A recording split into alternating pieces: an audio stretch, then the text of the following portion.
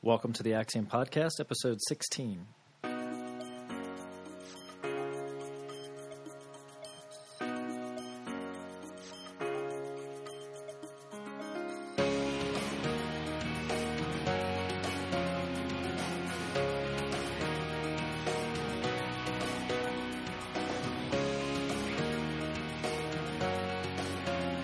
Welcome back to another edition of the Axiom Podcast. I'm Joey Brannon, your host. And today we're going to be talking about marketing and your ideal customer. This is one area that every business has to deal with. And the interesting thing is that when you talk about marketing, most people think marketing is one of those things that large corporations do. And, Fortune 1000, Fortune 500, companies that have these $1 million marketing budgets. But the truth is, small businesses have to be excellent at marketing or they just go out of business. The margin for error is so small that if a small business doesn't have their act together on the marketing front, then all it takes is a little blip in the economy, a blip in the local demographic, a blip in the local it could be anything. It could be something as simple as a construction project happening on your front doorstep for a year. And, we've dealt with that with some clients in the past where, some major artery in the county or in the state is undergoing major public works improvements, and the entrance to their business has Bob's Barricades in front of it for 2 years. And it's a huge struggle for the business to stay in business because they didn't have an active relationship with their customers or with prospects where they could drive business in through their front door. They were basically order takers. And you saw this on a grand scale here locally in the Southeast and in Florida in particular with the housing boom from 2000 to 2005. Most businesses were just simply order takers. They hung their shingle out and they put their product or service out on a marquee, and there were enough people coming into the market that they did quite well just because they were taking orders. But in any kind of challenging time, whether it's the economy or whether it's your local market, if you don't have some type of active marketing plan, an active strategy to go out to your customers and prospects and drive business in through the front door, then those periods of lack of sales or a downturn in sales can be catastrophic for the business and even drive the business out. So big companies, they have these huge marketing budgets, but they also have quite a bit larger margin for error. They're usually looking for market share gains in the order of magnitude of 4 or 5%. Even smaller than that in some cases. A 5% market share gain is huge. And they chip away at it with a marketing budget and get 0.25% per year or 0.5% per year or whatever it is. And they're just trying to chip away at it. And that's a discipline that they have. The smaller companies, so go back to the larger company. If they're not successful, what does it mean? Well, it means, lack of 1% market share over their goal. That's not going to sink the business. It may cause them to reevaluate that business division and whether they should hold on to it or sell it or spin it off or whatnot, but it's not going to impact the company as a whole. It's not going to be life or death for the company. But in a small business, when we're talking about 2 million, 10 million, 20 million in sales, and some major event happens, locally in the southeastern United States in 2004, we had a spate of hurricanes who came through Florida and Mississippi and Louisiana.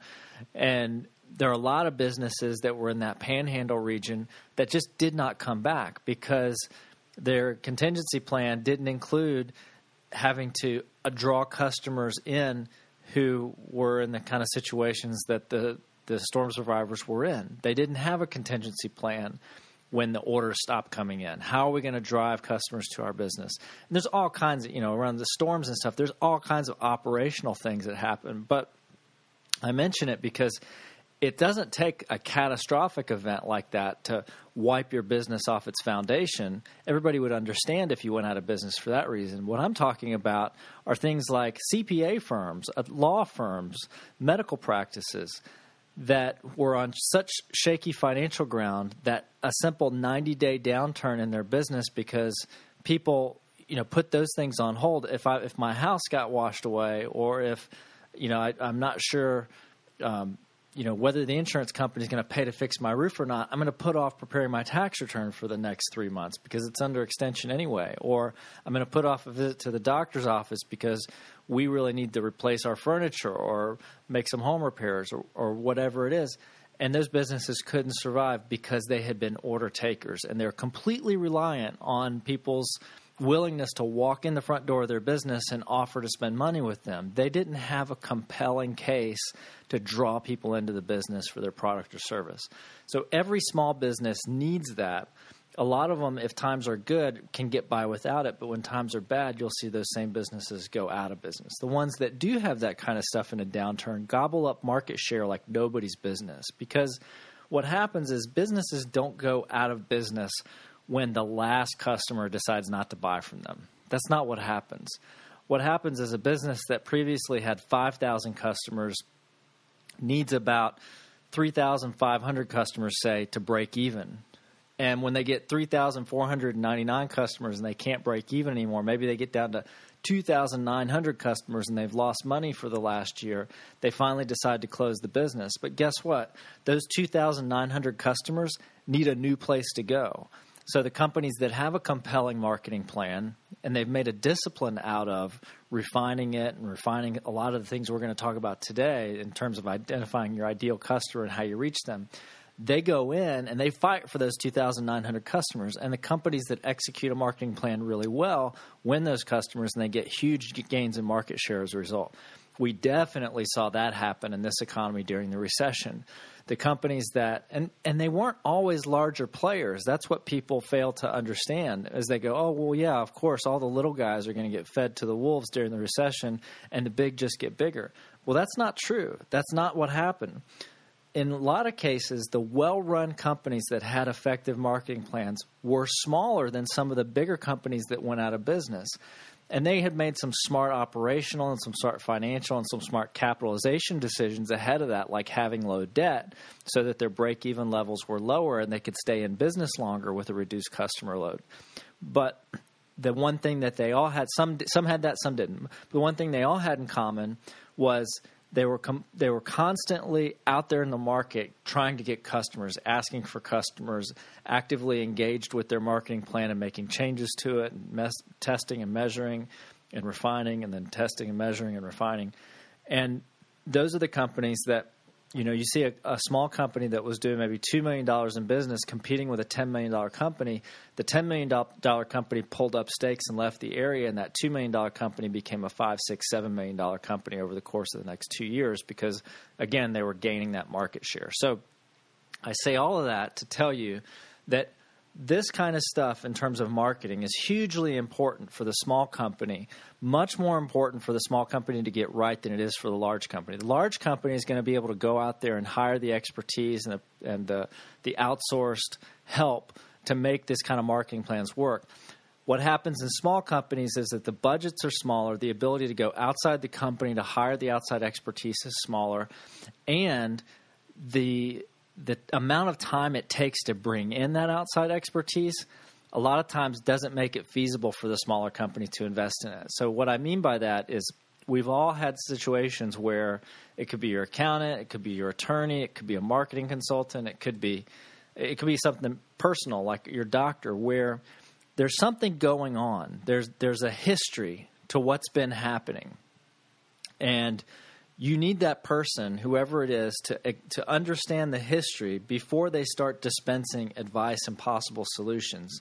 But in the communication of the history takes a long time to communicate. And there are nuances to the history that you don't think to explain because they may not be relevant in the beginning, but as you get farther into the engagement or farther into the relationship, all of a sudden the nuances of that history, I forgot to tell you about this and I forgot to tell you about that. And, we didn't think that there was any reason we couldn't do this. But now that we think about it, we remember this other situation where we tried that and it was catastrophic because this one person, blah, blah, blah. So a lot of times the time that it takes to bring up somebody in the operations of your business, especially an outsider, so that they can begin to craft solutions on your behalf. It takes a long time. I know this from personal experience. When we go in to do strategic planning and consulting with a company, we start working with them right away, but I can always look back like a year down the road and go, man, I have learned so much about this company in the last year,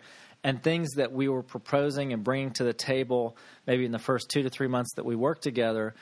Now when we think of an idea or we evaluate some data and we go back to them with a solution, there's a lot of things that we don't even have to bring to the table because we know the history and we know that why that happened, or we know why this won't work, or we know what the situation is with this thing. And I don't have to just throw stuff out on the table and have them shoot it down because I don't have the benefit of that historical knowledge of what's happening inside the company.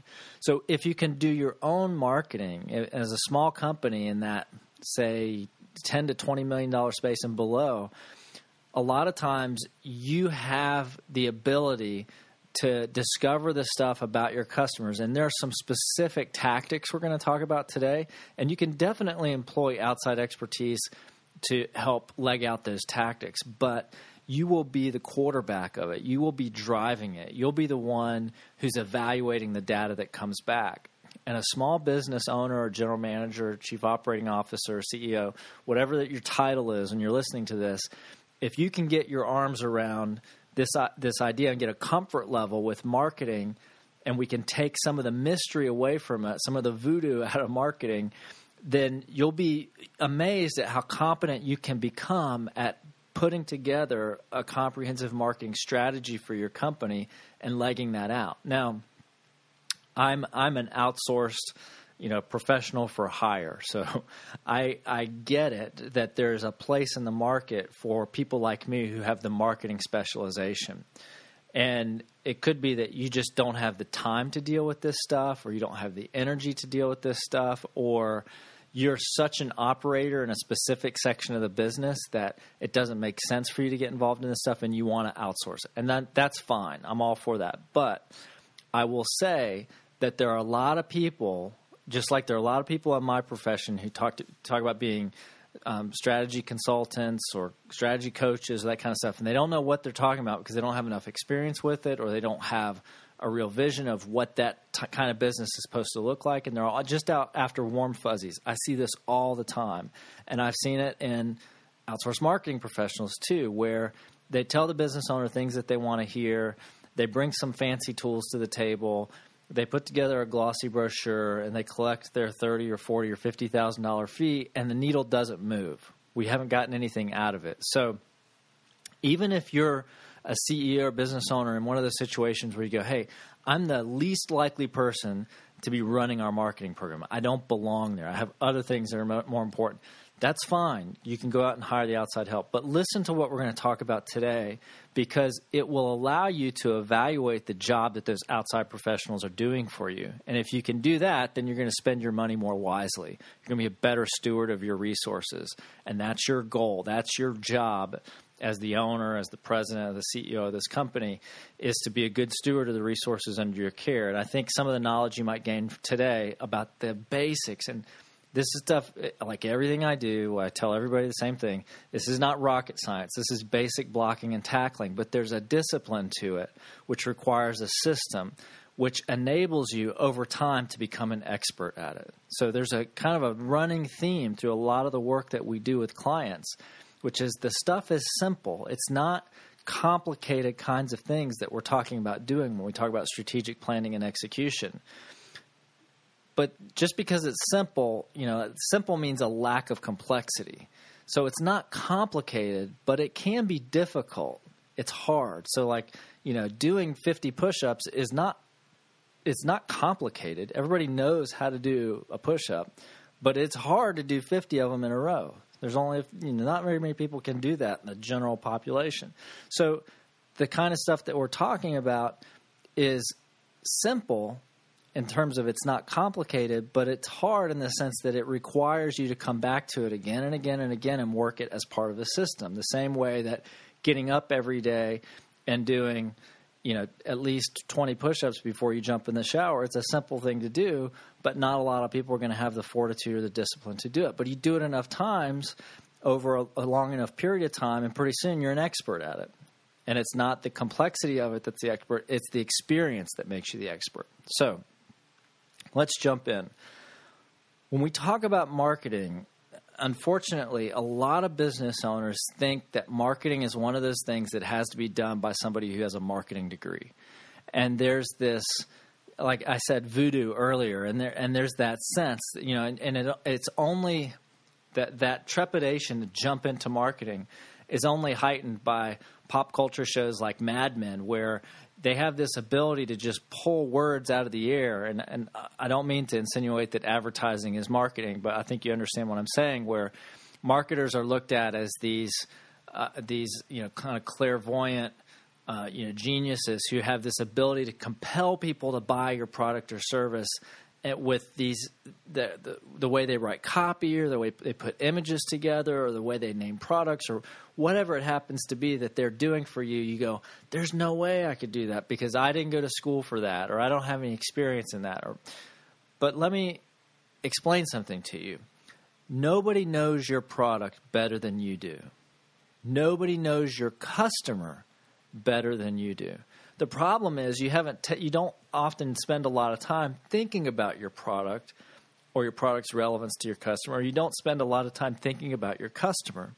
And what makes good marketers great marketers is the fact that they obsess about the customer. That's all they think about. They have the luxury of not worrying about things, operational details like all the HR fires you have to put out, or the operational issues you have to deal with in maintaining inventory levels and fulfillment, or the facility stuff that you struggle with when you're outgrowing your current space. So you have all this other stuff on your plate, and you don't have the time to obsess about the customer. What I want to encourage you to do today is build in this kind of routine obsession over your customer, so that on a regular basis, quarterly, triannual, semi-annual, whatever rhythm you can work into your organization, you start to put these marketing plans together where you do obsess about the customer and what they want and how you're going to deliver it to them, so that over time you become not only the person who knows the most about your customer in the world, but the person who's doing the most to serve your customer and to anticipate what the needs of your customer are. And I firmly believe that you can outwit, outthink, out-execute any outside professional because you know more about these people than they do. And that's ultimately what it takes. Now, you can say, I know this about this person, but I don't know how to exploit it, and that's where you can go out and hire the help. But for you to abdicate that responsibility, or for you to abdicate that role of knowing the most about your customer, is a huge mistake. And you completely take yourself out of the business in terms of its future and its vision if you do that. That's my firm belief. So if you're gonna say, hey, I just want to focus on making better widgets, I'm going to hire somebody else whose responsibility it is to go out and find a market for them, I don't think you're going to have a company for very long. I think you're going to have a lot of really nice widgets in a warehouse that nobody wants. And history is full of people who've had great ideas and brought those ideas to market, but never asked the question, is there a market for the executed idea? And that's what we're talking about here. So marketing, it's all about driving sales. And if you forget about that, then you start to just put window dressing around lots of things with a marketing plan. So it becomes more about, well, we need a better looking website, or we need the latest technology on our website, or we need a mobile app, or we need a nicer brochure, or we want to put an LED sign out front. All of those things become window dressing because they're not about driving sales. I'm not saying they can't be about driving sales, but I'm saying a lot of business owners don't do them for the right reasons. They do them because it's a shiny object. And if entrepreneurs are guilty of anything, it's the bright shiny object syndrome. They see a new technology platform, or they see a new web-enabled whatchamacallit, and they go, oh, we want that. Let's get that. And nobody stops to say, okay, what's the ROI going to be on that? How much are sales going to go up because of this quote-unquote marketing tactic or strategy that we're going to pursue? So when you're talking about driving sales, the first question to ask is not what are we selling, but who are we selling to? And when you talk about customers, there's two. I'll give you some resources. There are 3 good books that I think talk about the stuff we're going to talk about today. And demographics and psychographics come up in each one of these 3 books in different ways. So I'd encourage you to take a look at all of them. And you don't even have to read the whole book. I'm going to give you the real good cheat sheet on this. But if you read John Janch's book called Duct Tape Marketing, it's a real good book. It's I got it here right in front of me. It was first published in 2006, it looks like. And he's got a whole program where you can become like a certified duct tape marketing coach. And I haven't done that, and that's not what I need to do. But the book is really good because it's very practical. And in the first chapter, he starts off the book, and so this is duct tape marketing. What are we talking about today? Marketing.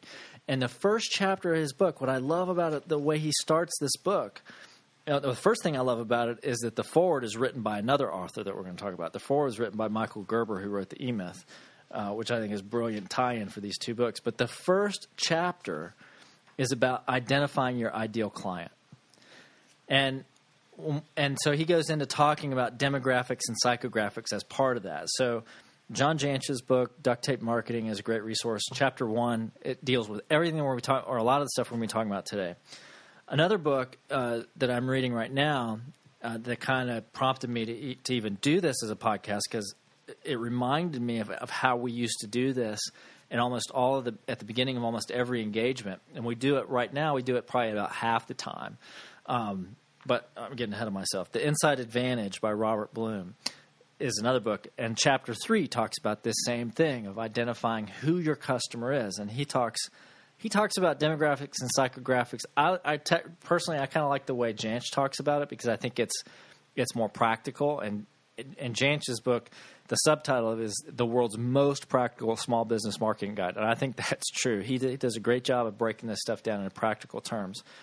And then the last book is The E-Myth by Michael Gerber. This is one of my favorite books of all time. I put it right up there with Mastering the Rockefeller Habits as 2 of my go-to business books that I use on almost every interaction I have with a client. Something in one of those 2 books comes out. And Gerber in chapter 17 talks about this. Now, what's interesting to me is, Gerber puts this at the end of his book. It's almost the last chapter. It might be the last chapter. And it's the title of the chapter is Your Marketing Strategy. But again, Gerber's book is a lot about systems. And so the last thing he gets to is the marketing system. Like, what's the system? And he actually doesn't even get into tactics. I don't know. I think he could have. I don't know if he was tired by the time he got to the end of the book, or maybe he's one of those guys who thought, I didn't go to school for marketing, so I can't write a practical chapter on it.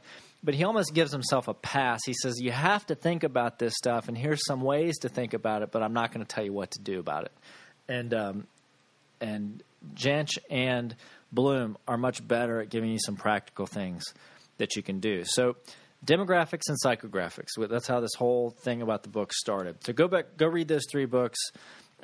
Just read the 3 chapters in those 3 books, and it'll be worth the $30 or $40, whatever it costs you on Amazon. I'll put links in the show notes. When we talk about demographics, we're talking about who your customers are. So this is kind of the vital statistics on your customer. Are they male or female? How old are they? Where do they live? What's their income? Are they, what's their... But basically, what's their demographic profile? I think everybody knows what demographics means. So it's the facts about your customer base, and it has to be the common things about your customer base. So we don't have customers who look exactly like each other in every aspect of their lives, but in some aspect of their lives, they all look alike. So, for instance, everybody who's a client of mine owns a business. Okay, but they could be male or female. They could be young or old. They could live in this zip code or across the world. I've got customers that match all of those. So, but what's the common denominator? So when you're talking about demographics, you're after what are the common denominators that describe these people? And when you talk about psychographics, you're talking about something completely different. Psychographics deal with why do they buy what they buy? How do they make those buying decisions? So, for instance, psychographic profile of a smartphone's typical customer. Let's say that Samsung's coming out with a new phone, and it's all about social media and pictures and texting or whatever. And so the the demographic profile for that customer, maybe it's aimed at teens and 20-somethings.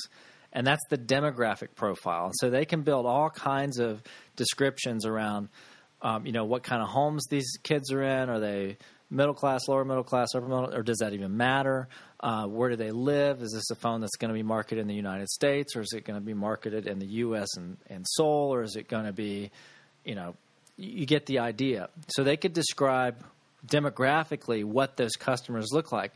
But the psychographic profile might hit on the fact that what they buy, what their friends buy. So there are pockets of use where they might go into a major metropolitan area because they know that there are going to be more pockets of these teens and 20-somethings who are going to see what others are buying, and they know that these groups buy in like groups of 8 to 12 because you have a close group of friends that are like 8 to 12 friends. And when one of them gets a new phone, they all get a new phone. And so they start to build their plan around influencing those people who buy first or making it easy to buy. It's interesting. One of the cell phone companies right now, cell phone providers, has this family plan. I don't even remember who it is, but it's kind of this neat marketing campaign where it's just that. It's like, hey, you can get a plan with all your friends. So psychographically, they identified this customer base as, these are the kind of people who share bills, whether that's going out to a bar and splitting the tab at the end, or whether that's, college students who aren't working and they're sharing apartments and they're trying to find ways to save money. I got a friend of mine who shared a cell phone plan with another friend of ours for years. And so psychographically, it's like, well, how do they make those decisions and how do we go out and influence them? So demographics are kind of the dry facts of the common denominators of what describes your customers, what character traits or what financial traits or demographic traits describe them. Psychographics look more at how do they buy and why do they buy. So you have to get both of those. You have to get a good picture of both of those to architect a good marketing plan. And it's interesting. I think it's Gerber. He makes some pretty profound statements in his book. And again, it's not nearly as practical as Jentzsch's book or Bloom's book. But, he basically says nobody knows why they buy. And he makes an interesting statement. I don't know if it's based on research or what. Let's see if I can find it real quick. But he says, in a sales presentation, data have shown us the sale is made or lost in the first 3 minutes. And before that, he talks about in television commercials, we're told the sale is made or lost in the first 3 or 4 seconds. In a print ad, tests have shown that 75% of the buying decisions are made in the headline alone. And then he says, in a sales presentation, which is what you and I do, we make sales presentations, data have shown us that the sale is made or lost in the first 3 minutes. So he uses that to say, people don't know why they buy. There's a lot of stuff is based on their first impressions. A lot of it's based on their unconscious perceptions of who you are and what you do and what your product is like and that kind of stuff. But again, Jentsch doesn't give you the practical, or Gerber doesn't give you the practical steps to take to find this stuff out. He just says he thinks you need to know it. I think you need to know it too, but I think that there are reasons that people buy, and I think there are things that you can say during those 3 minutes that will determine whether somebody buys or not. So it's important to know those things. Now, let's get practical. So we know that we have to know demographically and psychographically what our customer looks like, but how the heck do you do that?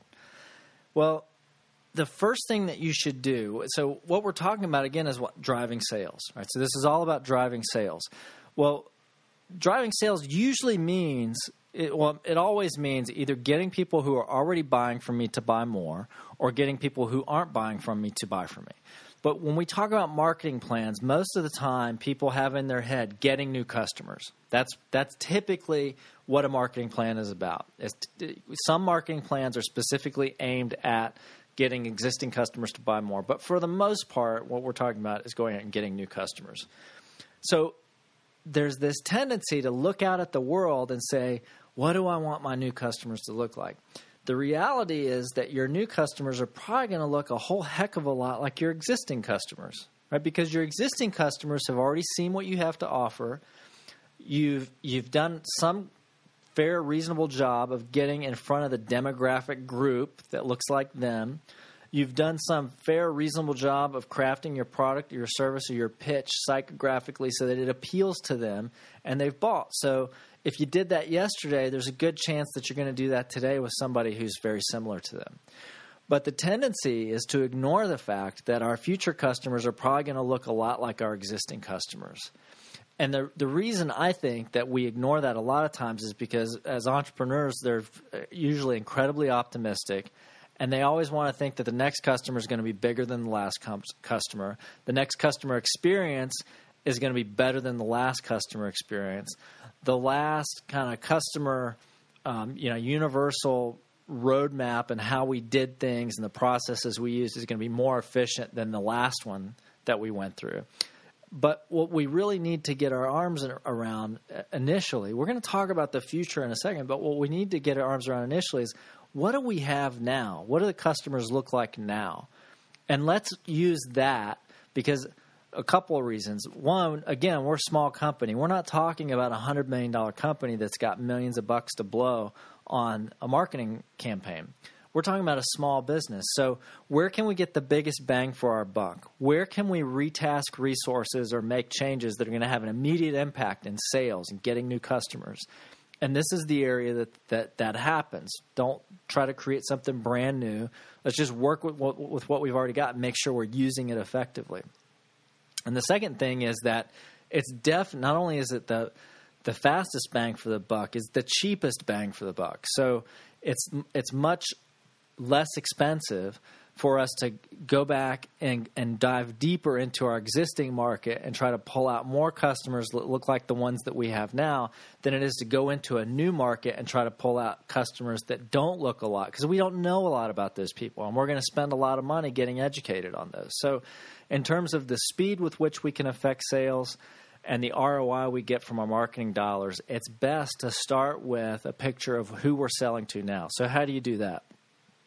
One of my favorite tools in looking at customers, whether we're doing due diligence for somebody who's getting ready to sell a business or whether we're trying to work on a marketing plan with somebody who wants to grow, we look at something I call customer concentration risk.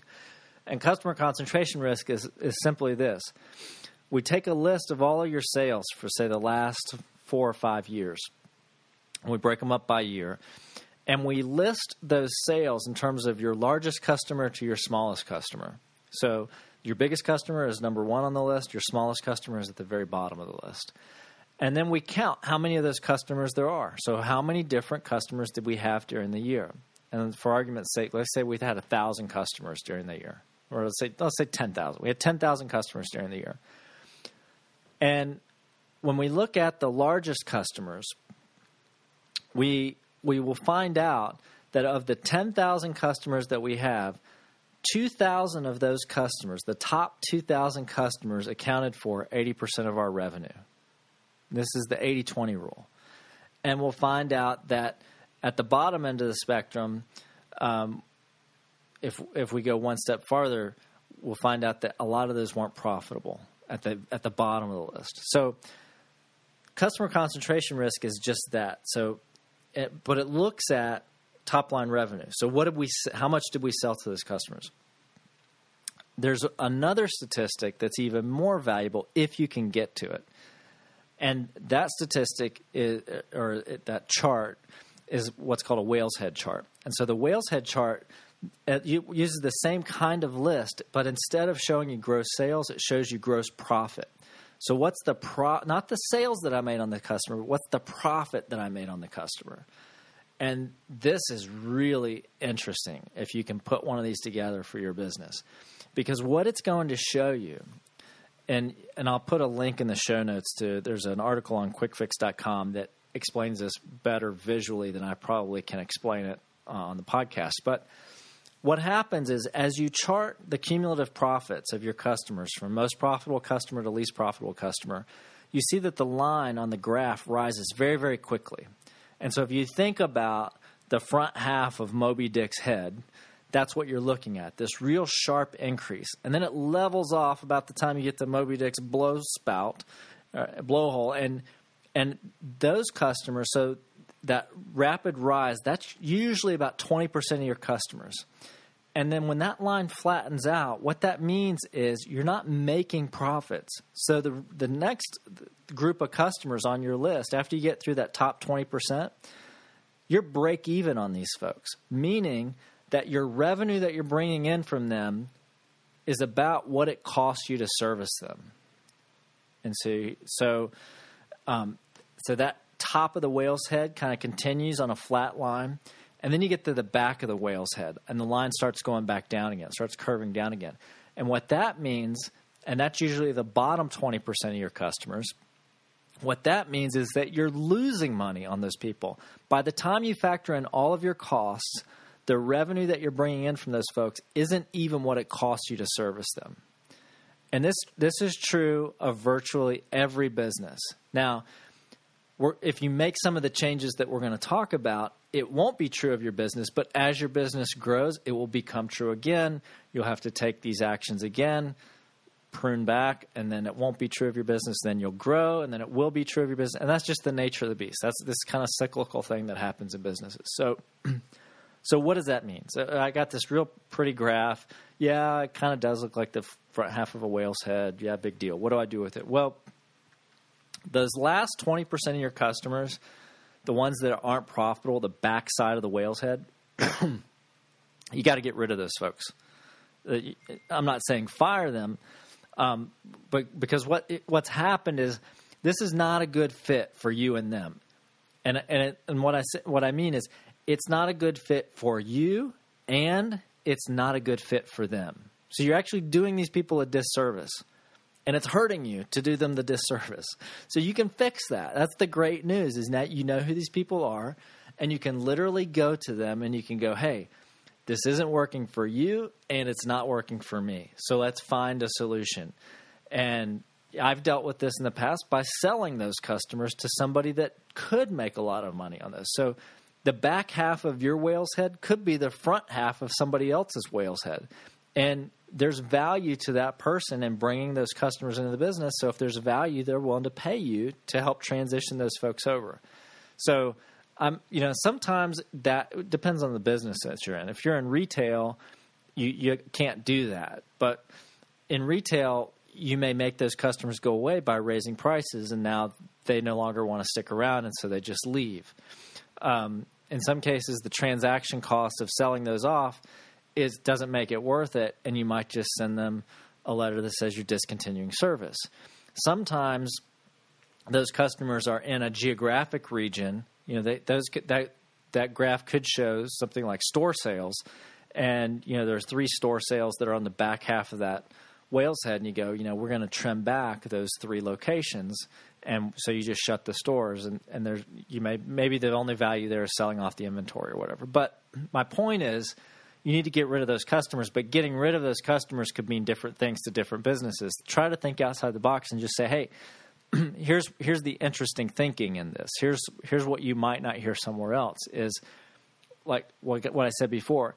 It's not working for you, and it's not working for them, which means you have an opportunity to solve a problem for them. Unfortunately, the problem is you, right? So it's not working for them because of something that you're doing. But you still have an opportunity to fix that for them, and there could be value when you solve any problem. So the last 20% you need to get rid of. And then for the middle 60%, so this is the flat top of the whale's head that you're not making any money on, but you're break even. You're not losing money, but you're not making money. And what I would say is consider a price increase or consider offering some kind of add-on service, high-value, low-cost service, so that you can begin to make money on those folks. Because it's simply, in my mind, it's not acceptable to just say, oh, well, those people help cover my overhead. I think you need – that may be true now, but if you just try to maintain that situation, eventually those people are going to become the back half of the whale's head, and you're going to have a bigger back half than you're going to have a front half, and that leads to a business that's in very poor financial shape. So you have to have some plan. You have to have some strategy for addressing that top of the whale. The easiest one is a price increase, because a lot of those people are going to stay with you even with a price increase. It's not that it's not working for them. It's just kind of neutral for them. Or maybe it is working for them, but it's not working for you. Or it could be that you think that it's working for you because you convinced yourself that it's helping you cover overhead, but it's really not working for them because you just look at them as kind of the redheaded stepchild of your business, and you don't give them a lot of time and attention. So you have to have some strategy for dealing with that top flat portion of the whale's head. I'd say price increase is kind of the easy strategy, because it's easy to increase prices and see what happens. That group could become profitable very quickly for you. And again, this is what we're after. We're looking at our existing customers. Where are we going to get the fastest move in sales? By addressing existing customers. We're going to get the most bang for our buck in terms of marketing dollars. It's going to be with existing customers. So the front half of the whale's head. So what do you do with those folks? Well, a lot of you are going to be tempted to just leave them alone. It's like, hey, those are my most profitable people. I don't want to screw with that. But again, it's impossible to have a healthy business that's not growing. You can't tread water forever. Eventually, you're going to drown, right? So you have to be moving forward. And the same way that you need a strategy to deal with that top flat half of the whale's head, you need a strategy to deal with that front end. What are we going to do with that? Well, there's two things I think you should do to address the front side of that. Number one is build plans to duplicate those customers. So, and we're going to talk about that next. But what you want are more of those highly profitable customers. So you need to build plans to go get more of those customers. The second thing that you need to do, and this is often overlooked, a lot of companies don't even build plans to get more. They're happy if new ones walk in the door, but they're not out there with an active, engaged marketing strategy to drive new ones through the front door. But if they're not doing, sometimes they'll be trying to duplicate those folks. A lot of times they won't. Almost never will they do the second thing that I recommend for the front half of that whale's head, and that is to make sure you're growing with those top 20%.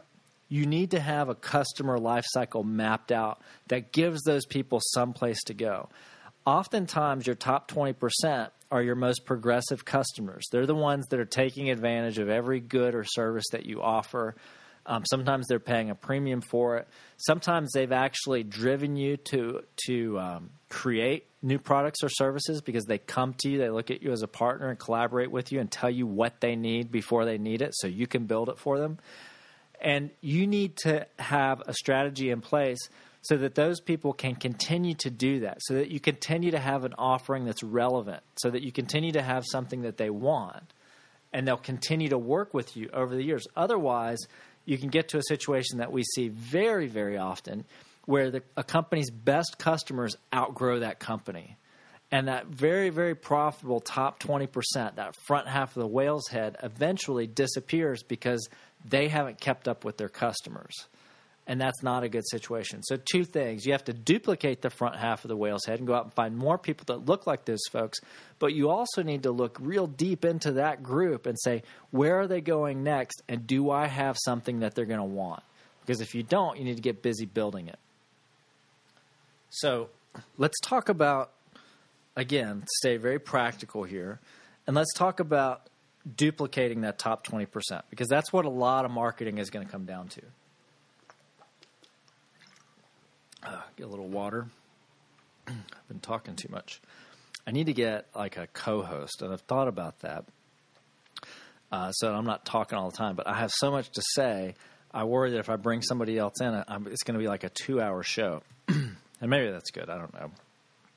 But let's talk about the duplication of these groups. So I'm all about practical stuff. How do we get this?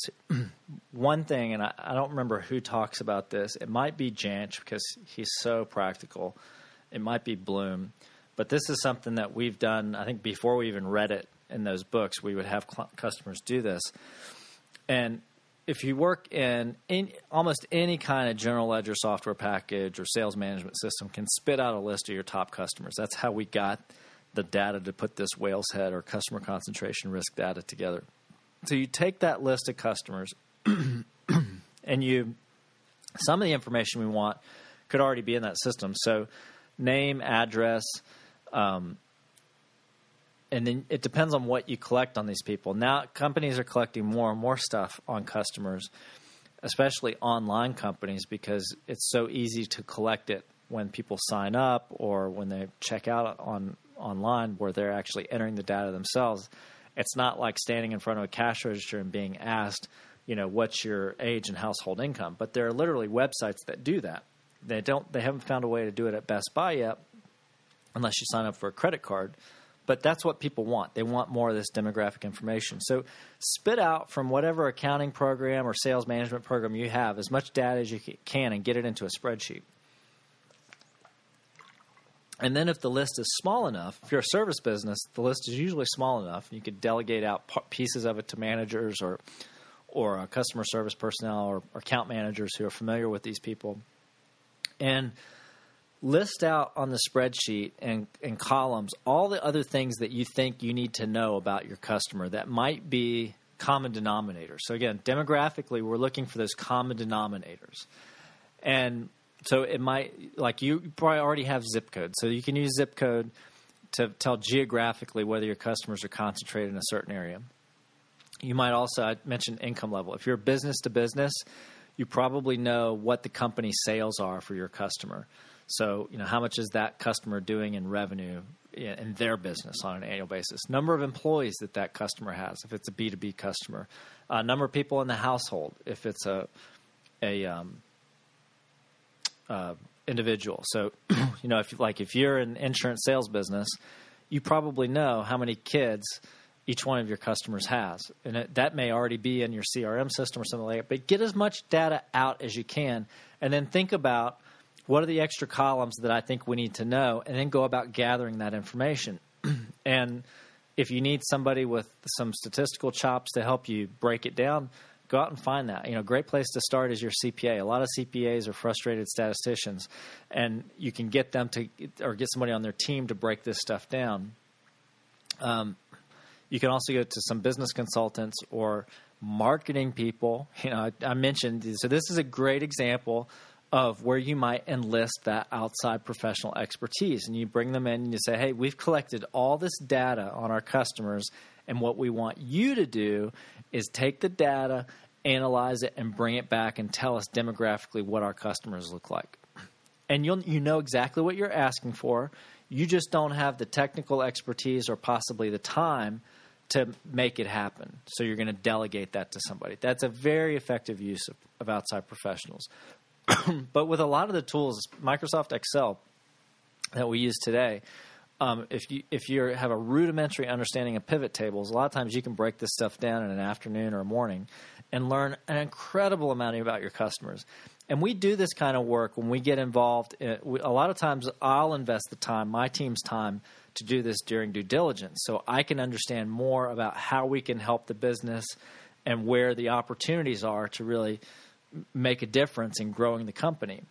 And this is the kind of stuff that our prospects and our customers get so excited about. When you bring this kind of information, insight into their customer list to them, they start to think of all kinds of ways that they can use it. And again, what we're talking about is a spreadsheet. So don't make it more complicated than it needs to be. But you might need some help breaking the data down. Now, the other thing that you can do is if you don't have the data in your system, or your customer list is so vast and you don't have individual relationships where you can get the data, is you can send out a survey to your customers. And you can even entice them to fill out the survey by giving them some kind of reward. It could be a low-cost product or service that you provide, so it keeps your costs down, or you could, buy gift certificates or, what have you. But make the enticement fit with the amount of time and effort you're asking them to commit to filling out the survey. Make those two commensurate with each other. So if you're asking them to fill out a 100-question survey, you might need to put in, a $20 or $30 or $40 gift card, depending on how much information you're asking them to reveal. If you're asking them for 10 questions, maybe you can give them a little bonus or, some kind of kitschy thing that you could send off to them. I can't think of anything recently that I've done like this. or I got a small reward. I've done large customer surveys, especially for like software providers. Excuse me. And I think the last offer I got was like $50. They sent me a $50 American Express gift card if I would fill out their survey. But it was a pretty extensive survey, and I didn't do it because I just didn't have the time to do it. But, $50 is $50. If you're not doing anything else, or you're going to watch TV, why not fill out a survey and make $50? That's the CPA in me coming out. So let me get some more water here.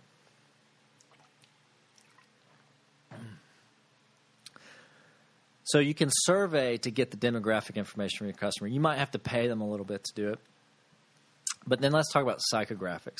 Now, I will say that this is where your dollars spent on marketing research could really come in handy. I worked with a guy named Phil Balducci in, it was like 2000, 2001. And Phil had a marketing firm. I'm sure he still does. He was up in Tampa at the time. And Phil was a master at this, at crafting survey questions to get at the heart of why people were making the decisions they were making, or why they were making the decision not to purchase something. And I saw Phil run some focus groups, and that was kind of cool because I saw him interact with people, and I saw him, work on product design and have input into that. And that was interesting because he had some really creative ideas about that.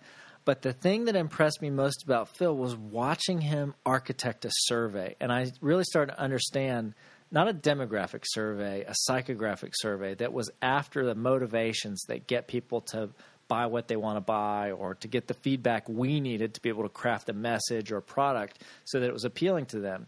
And I really understood when I watched Phil do that in a conference room where we're kicking back and forth the questions that should be asked. I really understood the art of doing that kind of work. So, I'm not saying don't try it yourself. That's fine. But I'm saying if you're going to spend money on marketing research, the psychographic side of things is really where you're going to get your money's worth.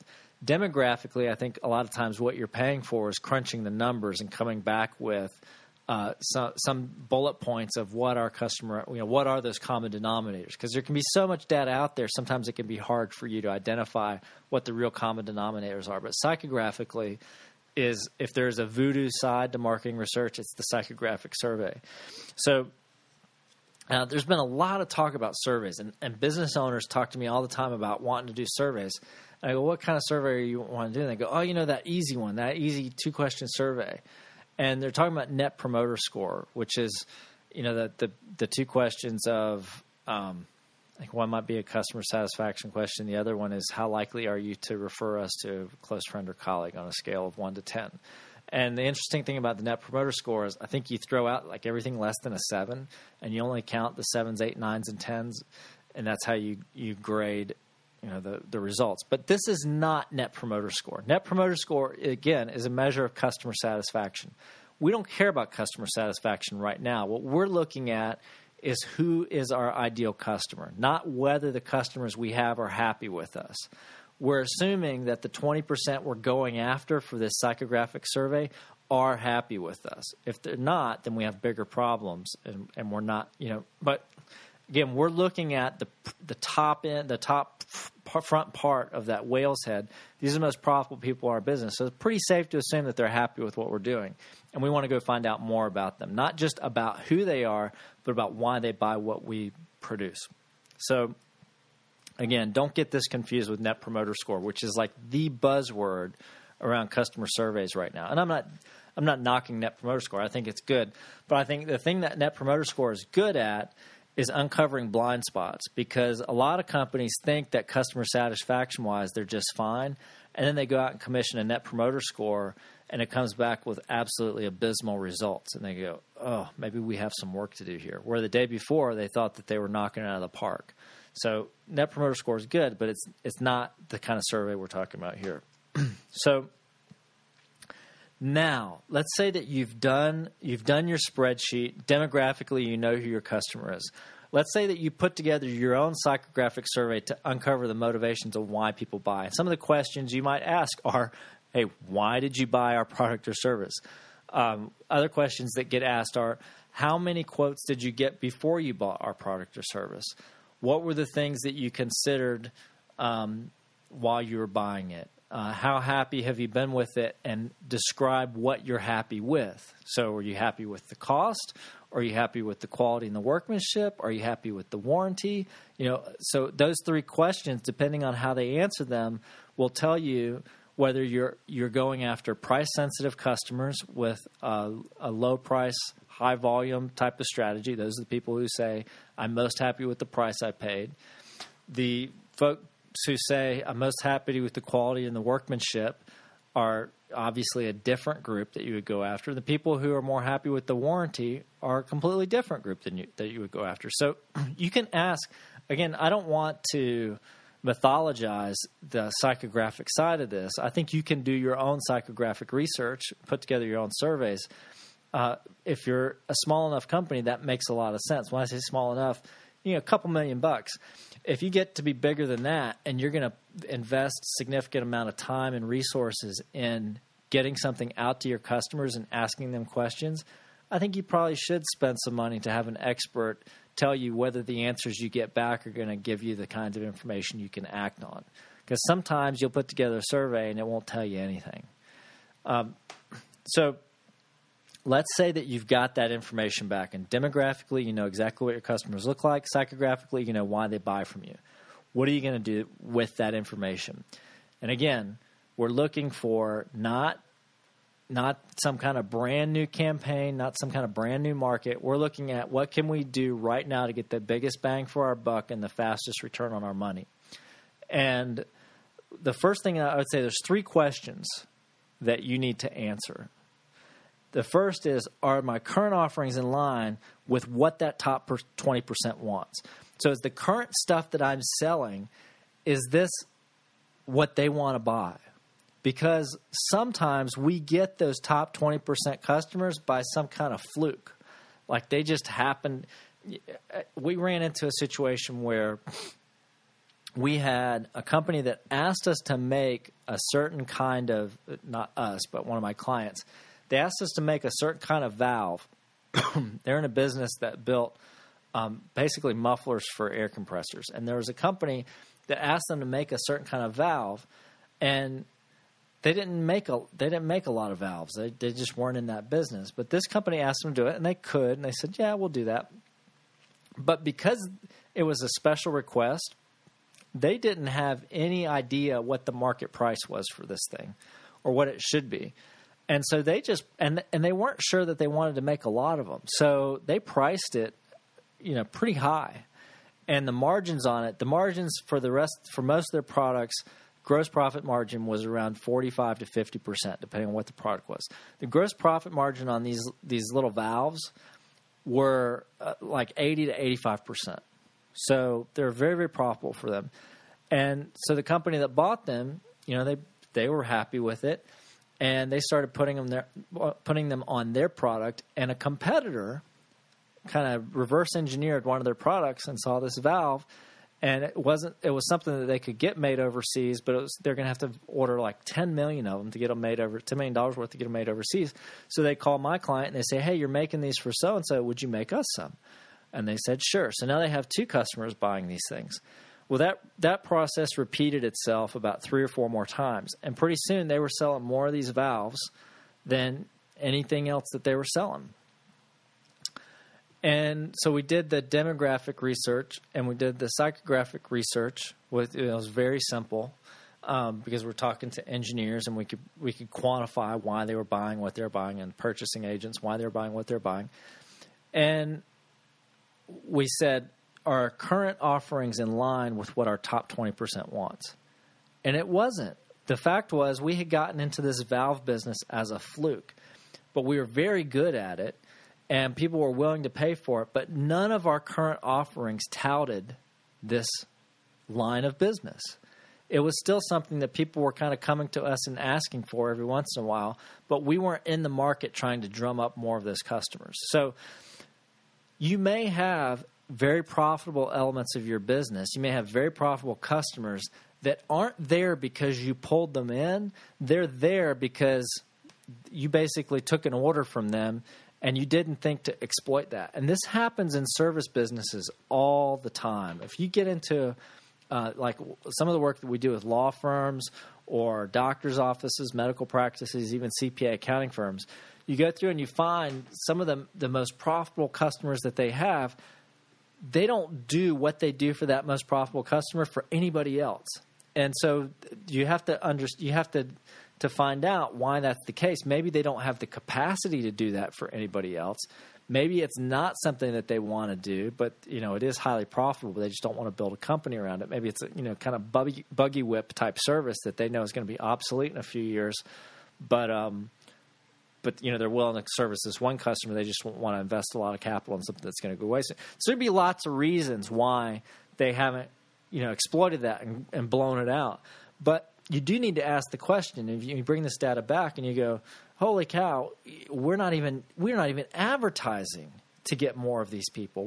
We don't even have a brochure or a section on our website that says we do this stuff. So how in the world are we going to get more people at it? So you can make some real quick changes there that are going to make an impact. So that's the first question. Second question is, so these top 20% customers, demographically, we know who they are, where they are. And so the question is, where do they hang out so that I can reach more of them? So where are these people? Are they all members of a certain professional association or industry trade association? Are they all in one geographic region and we need to go open up a second office in that area? Do they all do the same kinds of things on Saturday mornings? One customer we had, I can't even remember what they sold now, but their target customer was basically moms in strollers, and they all met for these mom exercise groups in neighborhoods where 20 or 30 moms would get together and do this 3-mile walk with their newborns. And that was when we started talking about I think it was a chiropractor's office, and the chiropractor had a specialty in pregnant moms. And so they said, and moms who are recovering from pregnancy. So you said, where are these people? Where do we find these people? And they said, well, here's a couple of places. There was like a yoga place that did this for pregnant moms.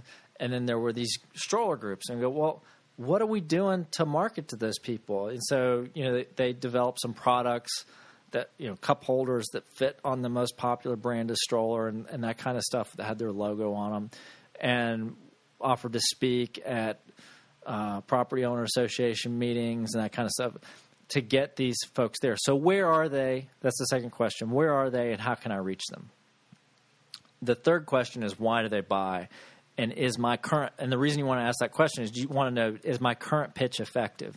So you might find that you thought that the most important thing about your product was price, but you find out after surveying your customers that the safety aspect of what you do is really what attracted them to your product. But when you look at your sales pitch, there's nothing in your sales pitch about safety. And so you go, well, if I'm going to get more people who look like this most profitable 20% and they're most concerned about safety, maybe I ought to start talking about safety in my sales pitch more often. So 3 quick questions. Once you've got the data back, are my current offerings in line with what that top 20% wants? Number 2, where do they hang out and how can I reach more like them? And number 3, why do they buy and is my pitch effective for them?